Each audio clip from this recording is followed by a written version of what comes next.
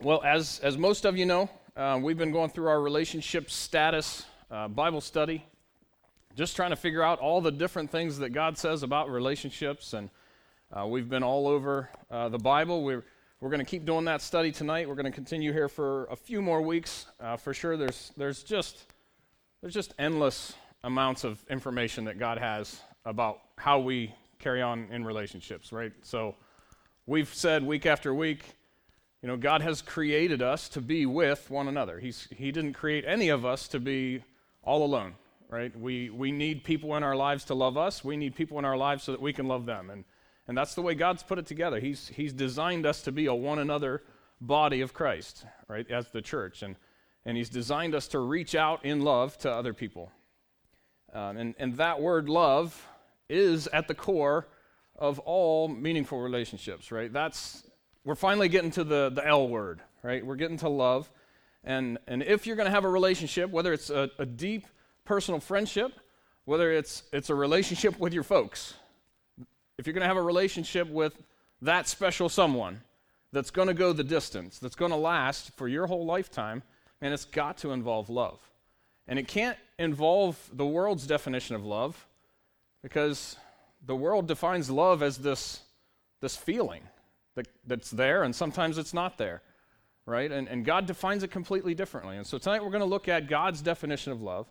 We're going to try and see what He has to say about it. He's the one that created us. He created us to love one another. So we ought to at least check out what He says love actually is, so that we can try to do it right. All right, and so we're going to get into some of the details. We're going to be in 1 Corinthians chapter 13. So if you brought your Bible, go ahead and turn there. If you did not, if you don't have a Bible, you can just follow on the screen. The verses will pop up as we go, and you can just follow along. Love is kind of the glue, like true biblically understood love is the glue that holds relationships together, right? It holds you together through the tough stuff. You put up with a lot of stuff from family because you love family, right? You just love your family. And they can do, and they do on you. They do things to you that is like doo-doo, right? It's family gives you the worst and you love them anyway. And you give them the worst right back and they love you right back. And man, we look at the Bible, and the book of 1 John says multiple times in chapter 4 that God not only displays love, and not only does God have love for us, but God actually is love. That's what 1 John tells us, that we can look to God and we can understand what this love thing is. So it only makes sense that we should consult the one who loves, the one who is love, for the definition of what this is. And so that's what we're going to try to do. I've been saying, for weeks now, that if we desire to have what God is promising, if we desire to have the results that God promises in relationships, well, man, we've got to be doing these relationship things. We've got to be doing it God's way. And if you don't want to do it God's way, you want to do it your own way, then just look around you. You'll get the same results that everybody else is getting. It's not a real good advertisement out there, right, for lasting, meaningful relationships. So we're going to need to do the things that God has prescribed. So tonight's study is going to be simple. A lot of you have probably studied 1 Corinthians 13 a lot on your own, just because it's just a very common passage to go to when you're talking about the topic of love. So I want to challenge you, don't tune out.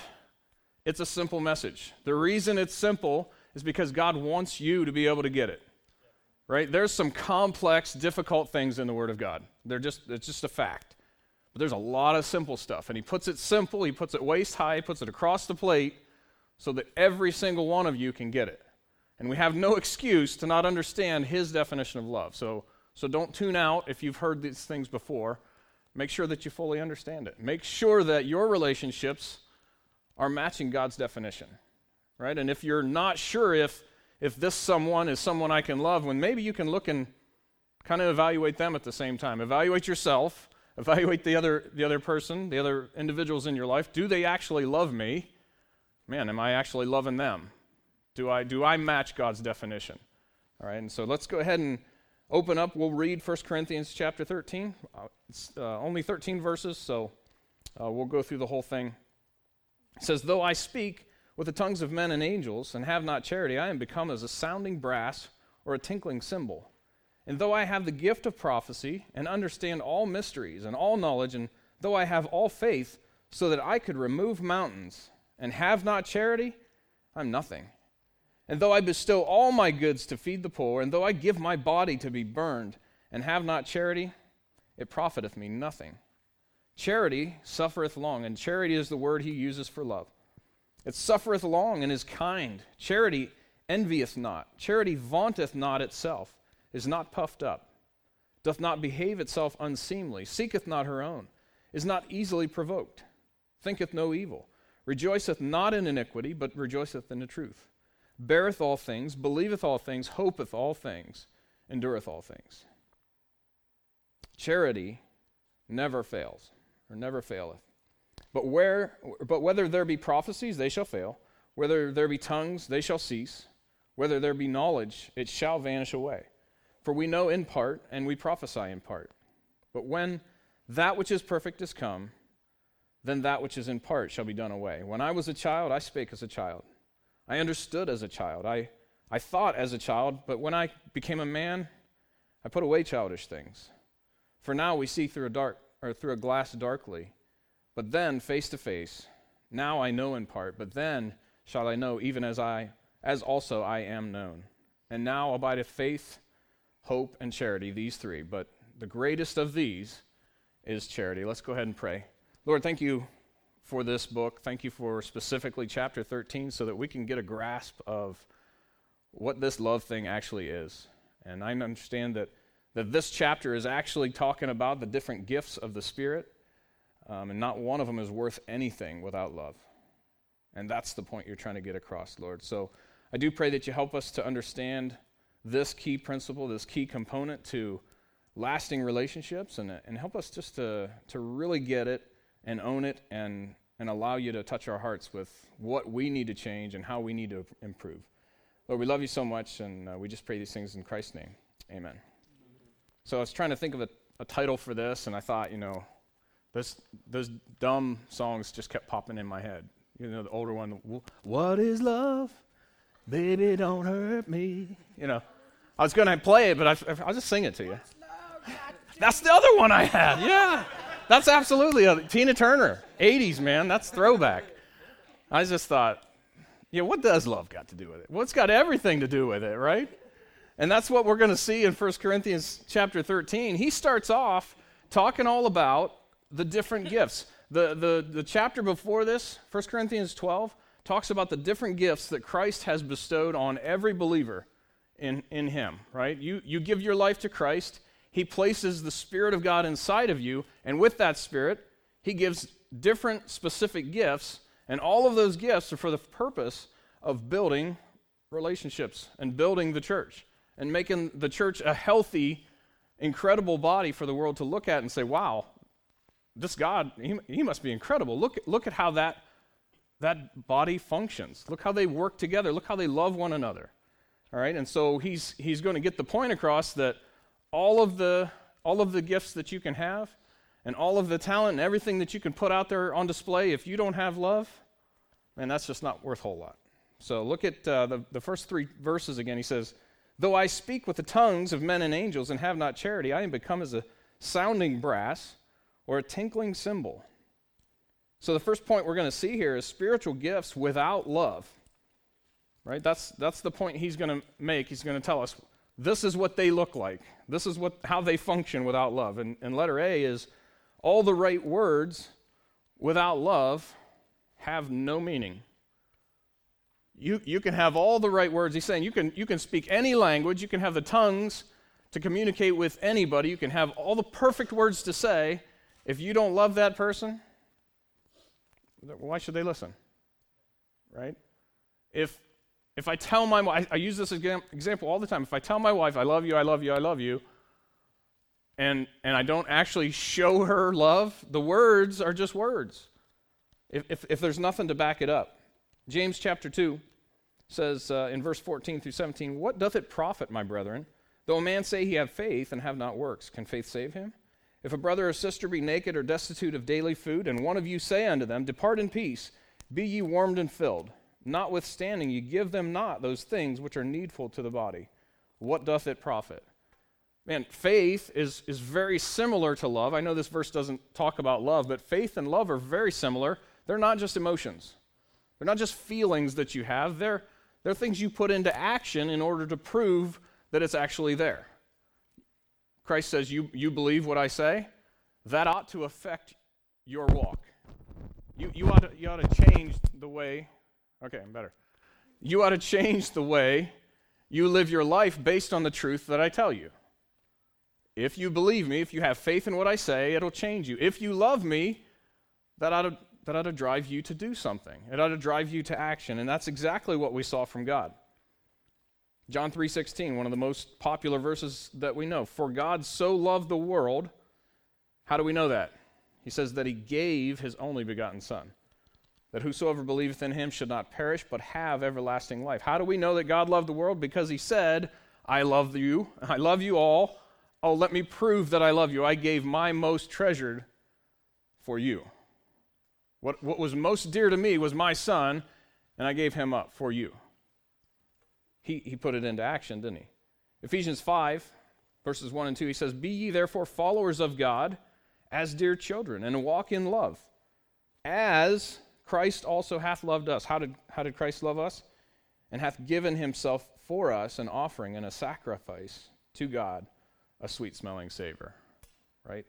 How did he show us love? He gave himself. He sacrificed. 1 John 4:10, herein is love, not that we loved God, but that he loved us, and sent his Son to be the propitiation for our sins. Propitiation is just a big fancy word. That means he replaced our sin. He took the payment, he took the penalty on himself that was due to us. I mean, we're all sinners. We're born sinners. We understand that. Nobody's perfect. But there's a price to pay. There's a penalty that the Bible tells us in Romans that, man, the wages of sin is death. What's attached to sin is a payment. Christ knew we couldn't pay for it ourselves, and he took our place because he loved us so much. So, all the right words without love have no meaning, right? Love is an action word. Letter B, knowledge and faith without love is empty. He says, though I have the gift of prophecy and understand all mysteries and all knowledge, and though I have all faith, he says he has enough faith. I could move mountains with my faith. If I had that much faith, without love, that's pointless. He said that's empty. He said if I don't have charity, I'm nothing. 1 Corinthians 8:1, he says, now as touching things offered unto idols, we know that we have all knowledge. Knowledge puffeth up, but charity edifieth. This word puffeth up just means your head's getting big. Your head's getting puffed up with knowledge. You're being prideful, right? You're becoming arrogant with what you know. Well, that doesn't help anybody. Knowledge only makes you pride without love. Romans 1:21 says, because that, when they knew God, so they had knowledge, they glorified him not as God. They didn't love him.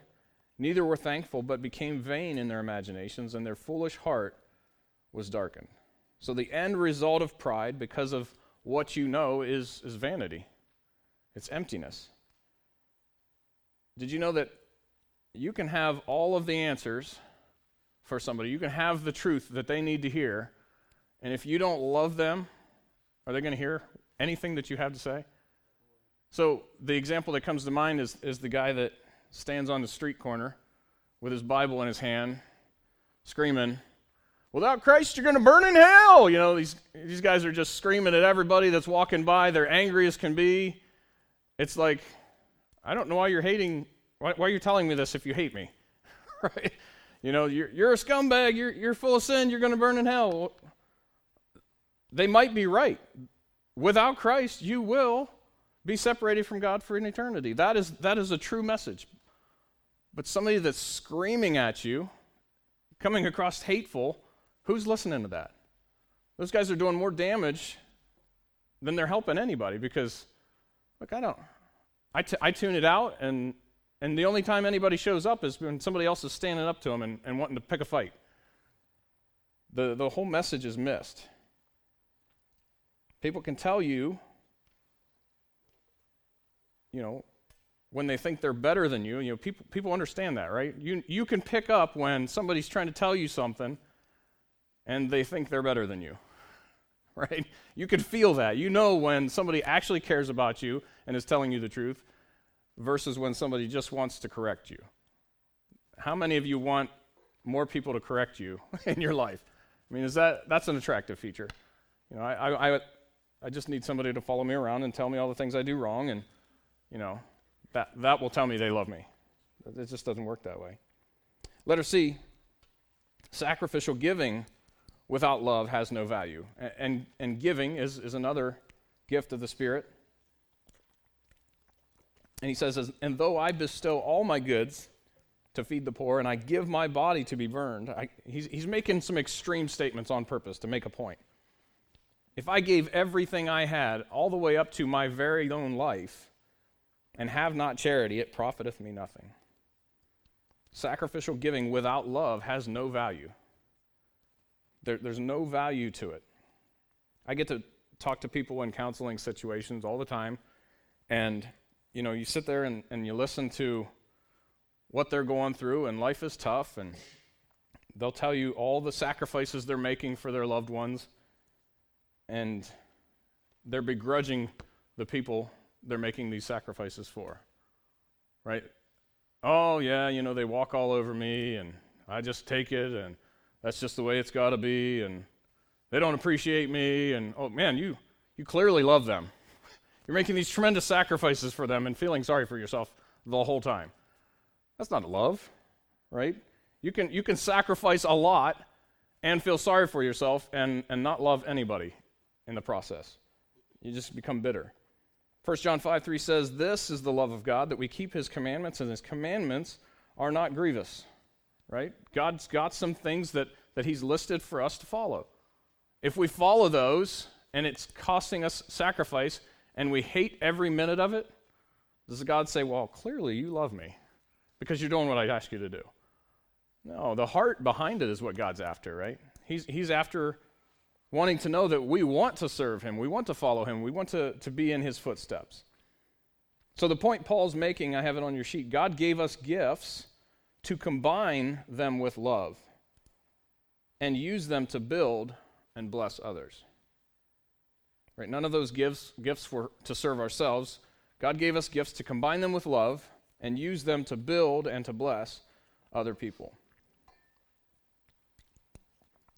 Ephesians 4, verses 11 and 12, it says, he gave some apostles, some prophets, some evangelists, some pastors and teachers for the perfecting of the saints.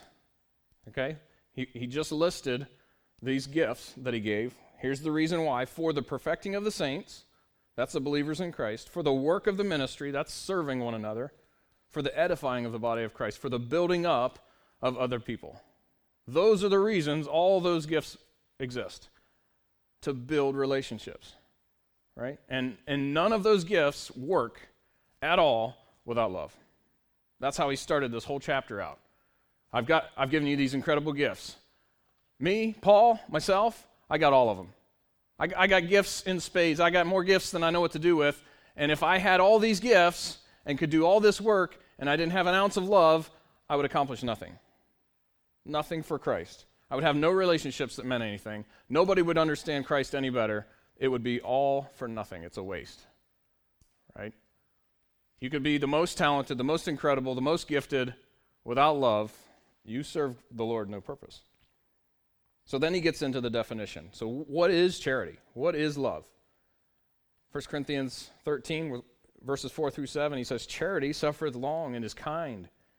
It envieth not. Charity vaunteth not itself, is not puffed up, doth not behave itself unseemly, seeketh not her own, is not easily provoked, thinketh no evil, rejoiceth not in iniquity, but rejoiceth in the truth, beareth all things, believeth all things, hopeth all things, endureth all things. Right?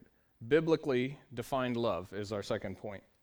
And we've just got basically what he's listed. I have those there, and we have some other verses that will help us hopefully get a good understanding of some of these terms. Some of the things that Paul lists are clear definitions of what love is, and sometimes you can understand what something is by telling you the opposite, right? So he says, love is this, love is this. Love is clearly not that.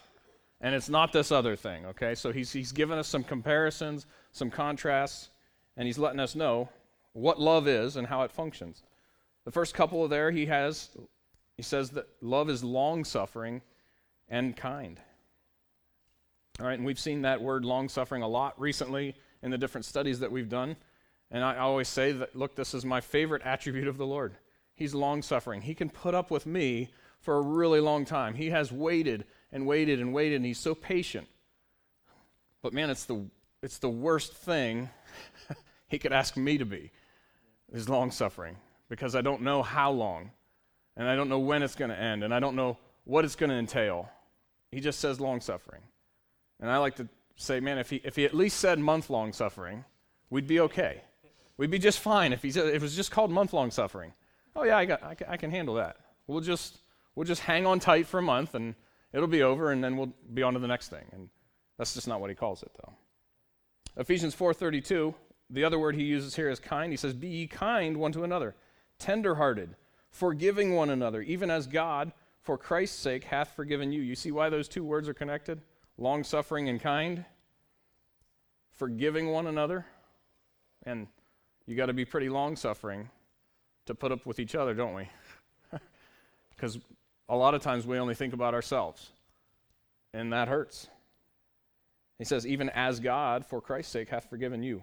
How did God forgive me? Well, God was very long-suffering in his forgiveness of me. He's been very patient. Luke 6:35, but love your enemies and do good and lend, hoping for nothing again, and your reward shall be great, and ye shall be the children of the highest, for he is kind unto the unthankful and to the evil. You see what kindness is? Doing good things, right? Kindness is not niceness. Those are not the same term. It's not being nice. It's doing good for somebody else. I've known really, really, really nice people who would lie to your face. That's not kind. It's different, okay? That's not the point.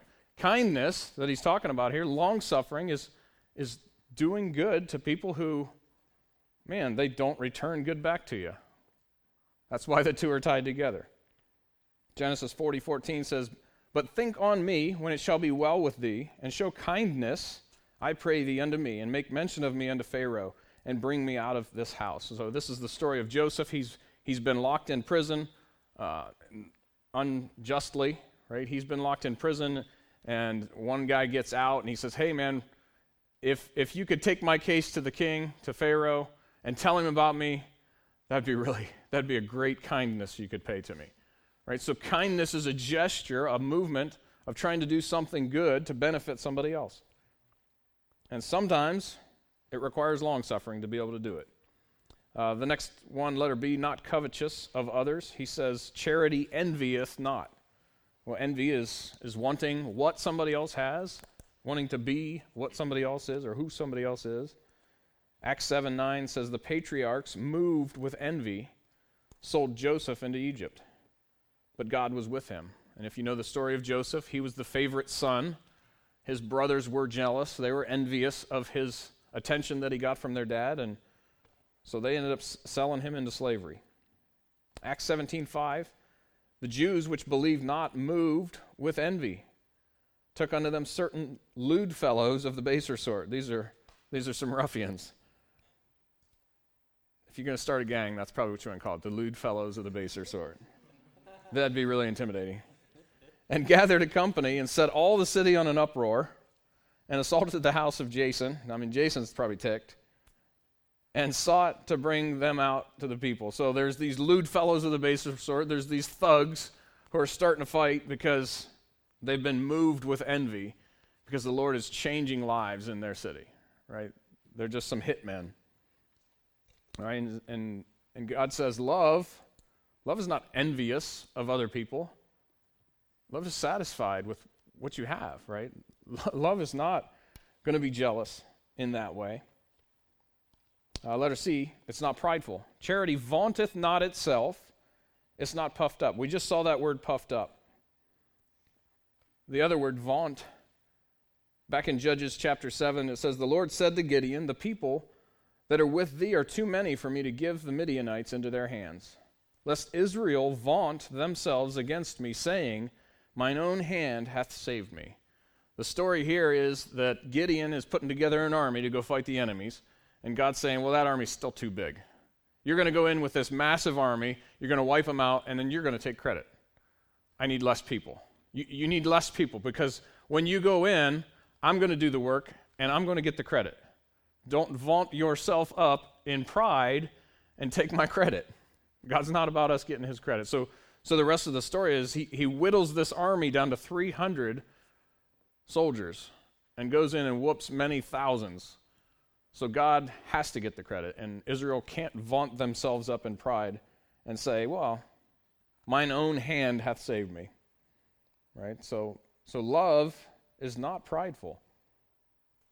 You don't love somebody else for how it makes you feel, for how it makes you look. But man, it makes me feel good when people see me with him or with her. Letter D, not unseemly. And this is not natural. It's not a word we use often, unseemly. It's in disagreement with what God said is natural. Romans 1:27 says, and likewise also the men, leaving the natural use of a woman, burned in their lust one toward another, with men seeking or working that which is unseemly, same word, and receiving in themselves recompense of their error, which was meat. God created things to work a certain way. It's unseemly to think it's natural to do it another way. Okay, God has set it up in a specific order. 2 Timothy 3, verses 1 through 5 says, this know also, that in the last days perilous times shall come. For men shall be lovers of their own selves, covetous, boasters, proud, blasphemers, disobedient to parents, unthankful, unholy, without natural affection, truce breakers, false accusers, incontinents, fierce, despisers of those that are good, traitors, heady, high-minded, lovers of pleasures more than lovers of God, having a form of godliness, but denying the power thereof. From such turn away. Right? It's unseemly to say that love is something completely opposite of what God says love is. Right? You can't define it any other way. You have to stick with what God defines because God's the one that created it. You can't redefine it. Letter E is not self-seeking, seeketh not itself. 1 Corinthians 10, verses 23 and 24, all things are lawful unto me, I have liberty, but all things are not expedient. That means helpful. All things are lawful for me, but all things edify not. Not everything that I'm allowed to do actually benefits others. Right? I can do all kinds of stuff in my freedom in Christ, but not everything that I can do is good for everybody else, is what he's saying. Let no man seek his own, but every man another's wealth. And again, we saw this a couple of weeks ago. He's not saying go steal somebody else's wealth. Don't take somebody else's money. He's saying don't seek your own well-being and benefit. Seek that other people would be benefited. Seek to build other people up. You have all kinds of liberty. Why don't you use your liberty to actually benefit and build somebody else up? Wouldn't that be a concept? That would show love. Right? It's not love if you're using your liberty to just benefit yourself all the time. That's not loving. That's self-seeking. That's selfish. Letter F, not easily provoked or jump to conclusions. Is not easily provoked, thinketh no evil. We saw that term vain imagination a little bit ago. You know, this is one thing that I struggle with in my marriage. When we're disagreeing on something, man, I just jump to conclusions about what she thinks about me, how she feels about me, I instantly think that she thinks all of these terrible things about me, when she doesn't think any of those terrible things about me. It's just my own vain imagination putting those things there. Well, that's not love. To assume that she assumes the worst, that's not loving. That's wrong of me. It's some deep-seated mess that I'm working on. The Lord's working on me. Acts 17:16 says, now while Paul waited for them at Athens, his spirit was stirred in him, when he saw the city wholly given to idolatry. His spirit was stirred, his spirit was provoked. And it didn't happen easily. It took, a city full of sin to mess him up. Letter G finds joy in the truth, not in sin. Romans 1:32, who knowing the judgment of God, that they which commit such things are worthy of death, not only do the same, but have pleasure in them that do them. Right? It's not just about redefining what love is. It's taking pleasure in what you've redefined. And God says, look, you're taking pleasure in sin and you're calling it love. I'm not okay with that. I'm just not okay with that. The next verse I have, Psalm 119, 165. That's actually supposed to go with letter F if you want to move it there. It says, great peace have they which love thy law, and nothing shall offend them. Amen. Man, loving God's word and loving somebody else, if you're just easily offended, well, that's just selfishness. It really is. If you're easily offended all the time, then you lack love. If you're easily offended by the person you say that you love with all your heart, then there's something wrong with you. Well, maybe they do hate you. It's probably not the case, right? It's certainly not the case with my wife. I know that she loves me. Why do I jump to conclusions? Because I'm not being loving in the moment. I'm not giving her the benefit of the doubt. I'm jumping to a conclusion that couldn't possibly be true.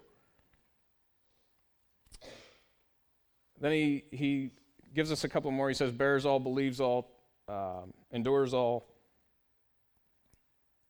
believeth all things, hopeth all things, all of that. He lists for us 1 Thessalonians chapter 3, verse 5, for this cause, when I could no longer forbear, right? This is the same word as beareth all. I sent to know your faith, lest by some means the tempter had tempted you, and our labor be in vain. So Paul, he tolerated as long as he could, and he couldn't handle it anymore, and he had to find out. That's the same word as we bear one another. Right? 1 Corinthians 9:12 says, if others be partakers of this power over you, are not we rather? Nevertheless, we have not used this power, but suffer all things. We allow all things. We bear with you in the things you're struggling with, lest we should hinder the gospel of Christ. Right? We hold each other up and hold each other's burdens. We allow the suffering of others because we care about those. We're there with them. Believes all. Have you ever had somebody that genuinely believes in you? Like believes you can accomplish things that you didn't ever even believe yourself? Yeah. Man, I'm telling you, that says I love you like nothing else for me. When I was working on transitioning from, a professional career in engineering to this job, it was several months of trying to figure out, is this actually what God wants? Is this going to be okay? Overnight, my kids, if this is the decision, overnight, my kids become pastors' kids. And all the ridiculous expectations that people want to put on pastors' kids become my kids' baggage all of a sudden. And I've got to take that into consideration. And my wife becomes a pastor's wife. And look, I'm going to do my best to protect them and insulate them from that and help them understand how to walk that walk and just be themselves with Christ and not worry about what anybody else says, but those expectations will be there. And so it took us several months to figure out, and is this something that we can do? Is this something God wants me to do? Is this something I want to do? And I asked Jenny because I was like, okay, look, if she just says, yes, we got to do this, that'll be my answer. If she says, I just don't think that's a good idea, that'll be my answer. And she said, I will follow you wherever you go. I was like, I wanted an answer. And I just wanted something written in the sky or something. Or just have my wife tell me what to do. I'll be all right with that for once. It's okay. Just tell me what to do. I don't know what to do. And she's like, no, I will follow you wherever you go because I know that you're following the Lord, and I know that with him you're going to accomplish anything he wants you to do. And I'm like, well, she loves me. She knows all my flaws. She knows what a mess I am on a daily basis. And she said she'll follow me anywhere I go. Man, it didn't puff me up. That was like, I'm ready to charge in, right? What's the saying? I'm going to charge hell with a squirt gun because my wife said I could do it. Doggone it. And I'm going to die trying because she said I could do it. I'm ready to go. She loves me. Doesn't matter what Alex thinks. No, I mean, seriously, that's the one that really speaks love to me. She believes in me. John 3:16, that same word he uses for believe there, he uses whosoever believeth in him should not perish. It's that kind of belief. Just faith in me. The 1 Thessalonians 2:4 says, but as we were allowed of God to be put in trust with the gospel, even so we speak, not as pleasing men, but God which trieth our hearts. God believed in us enough to entrust us with his saving message of the gospel. He loves us enough to believe that we could carry his message to other people. He has placed everybody else's eternity in our hands. Right? Obviously, he's the one that saves people. But he's given us the message, and he says, I believe that you're going to take it. I love you enough to believe in you that you're going to take this message to other people. That's a big, big deal. That speaks love to me. Man, I need to love him enough and believe that he'll do the rest of the work. And then we've got endures all. For better or for worse, till death do us part. Sound familiar? How much can you endure? James 1:12 says, blessed is the man that endureth temptation, for when he is tried, he shall receive the crown of life, which the Lord hath promised to them that love him. See, God says, you endure things for my name, I'll give you a crown. Oh, you love me? I'll give you a crown. Same crown. Endurance says, I love you, God. Sticking with the stuff says, I love you, God. Hebrews 12:2-3. Looking unto Jesus, the author and finisher of our faith, who for the joy that was set before him endured the cross. Amen. See, he loved us enough that he endured torture to death, right? All the way to death. Despising the shame, and is set down at the right hand of the throne of God. For consider him that endured such a contradiction of sinners against himself. A man with no sin, God in human flesh. What a contradiction that is. He endured it for us. He says, lest ye be wearied and faint in your minds. You getting tired of enduring? Man, just think a little bit about what he endured for you. You getting tired of enduring and loving somebody else when they just keep using you and keep mistreating you? Do you love them? Do you endure it? Think about how he endured to love us. Man, that gives you just a little bit more strength, doesn't it? He wraps the chapter up. 1 Corinthians 13, verses 8-13. He says, charity never faileth. And he's not saying, look, if you love somebody, you're never going to fail them. We'll get to the point here, but you can see it in these other verses. But whether there be prophecies, they shall fail. Now, did God's prophets ever fail? Did the messages not come true? No, that's not what he's talking about. Whether there be tongues, they shall cease. That's what he's talking about. Whether there be knowledge, it shall vanish away. For we know in part. We prophesy in part. When that which is perfect is come, that which is mature or complete is come, then that which is in part shall be done away. He's saying there are some gifts that were set up to start the church. And once the church has been started, those gifts aren't going to be needed anymore. There are some gifts that had everything to do with the finishing of the revelation of God's word, right? Which Paul was writing right here, what we're reading now. He says, it's in part right now. When this is done, these things will be done away. You know what won't be done away? You know what won't fail? What won't ever not be needed again? Love.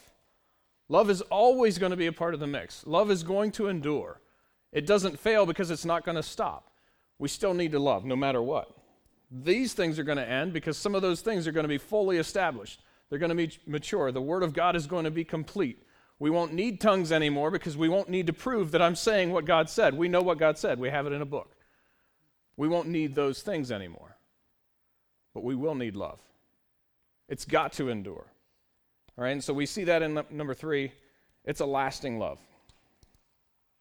lasting love, and letter A under that is love is always needed. We're about out of time, but we don't have any cross-references here.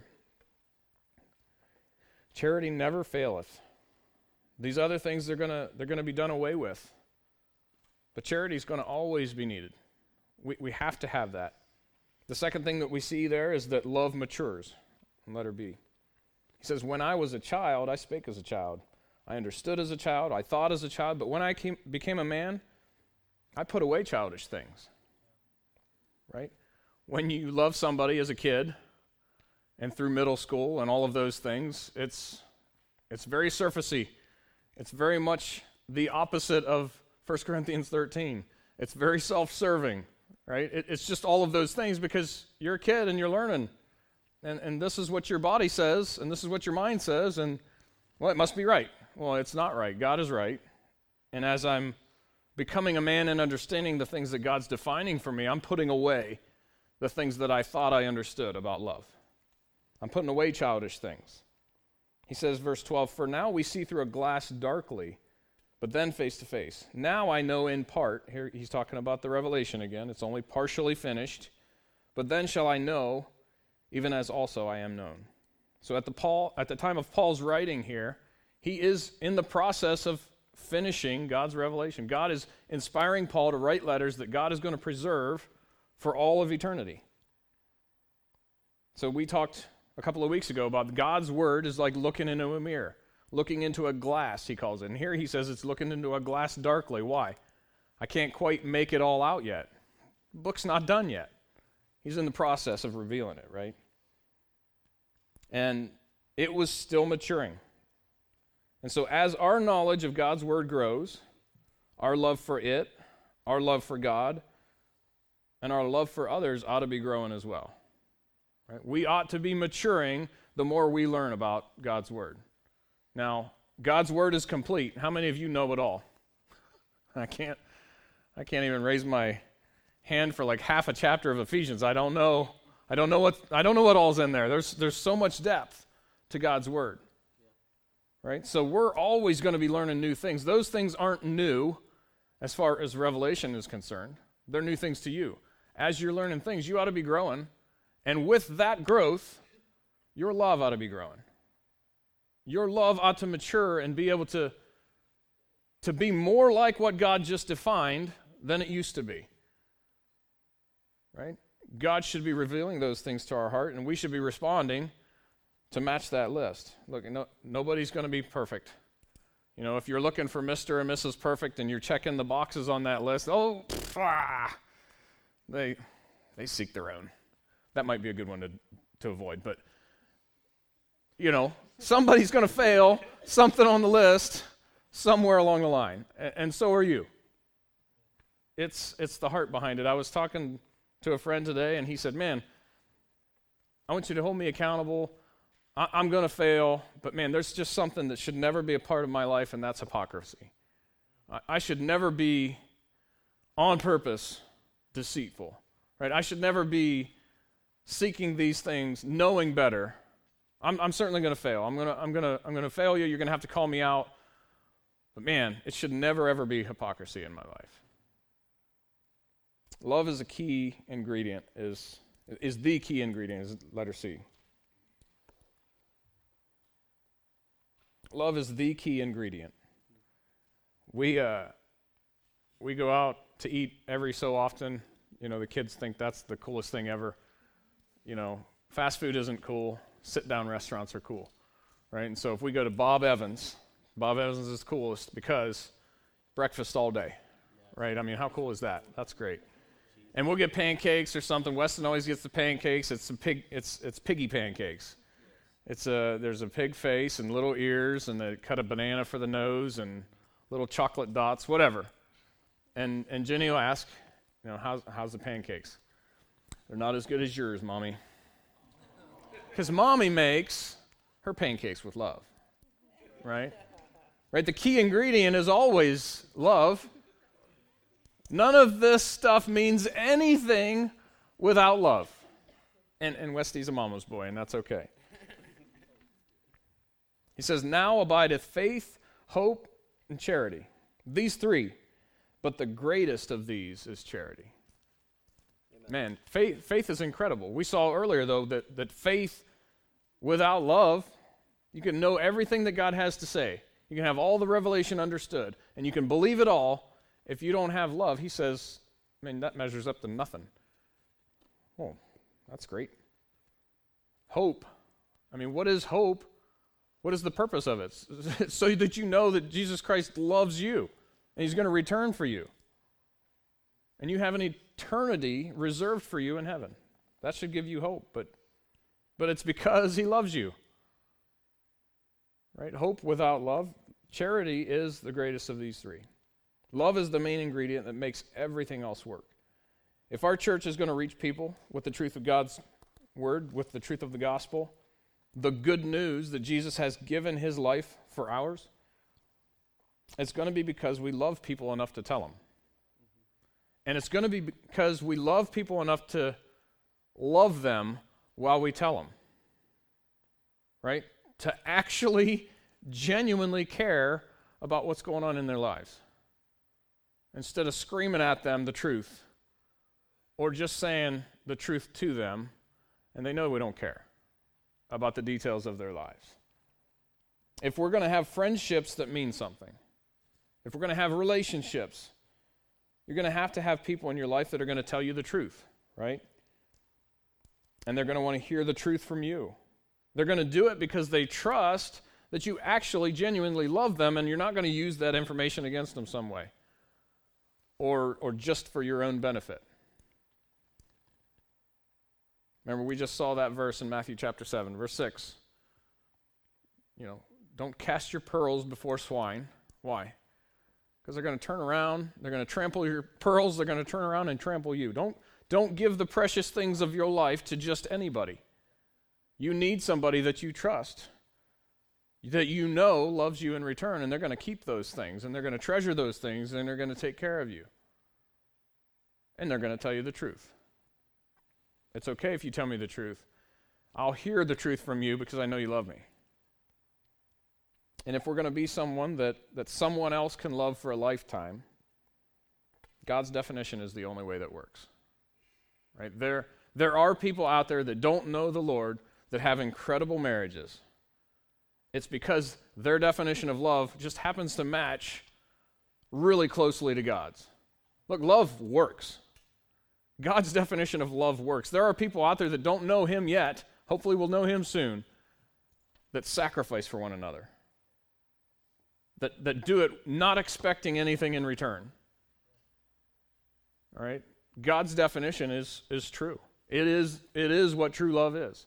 And he's the one that created it. And he created us all with this gap in our lives. We need that to fill it. But first and foremost, you need his love. And you need to understand, without a relationship with Christ, everything else is emptiness. We've looked at that first in this study. And that needs to be your first pursuit. And if you don't know Christ tonight, if you don't know him as your Savior, if you don't understand what he's done for you, please come up and ask me, ask somebody else. Pretty much most of these faces around here, grab somebody that's up on stage, ask them, what is this relationship with Christ about? What is salvation? What is being saved? What is born again? These are all different terms that the Bible uses for coming to a saving knowledge of Jesus Christ, understanding what he has done for us and placing your faith in that. And he says, when you do that, you become a son or a daughter of his. And you understand from that point on what love actually is. Let's go ahead and pray, and we have one more worship song. Lord, thank you so much for your definition that you put into action. Your sacrifice that you gave to us, for us, just because you loved us. And you took it all the way. You humbled yourself to an extent that none of us can understand.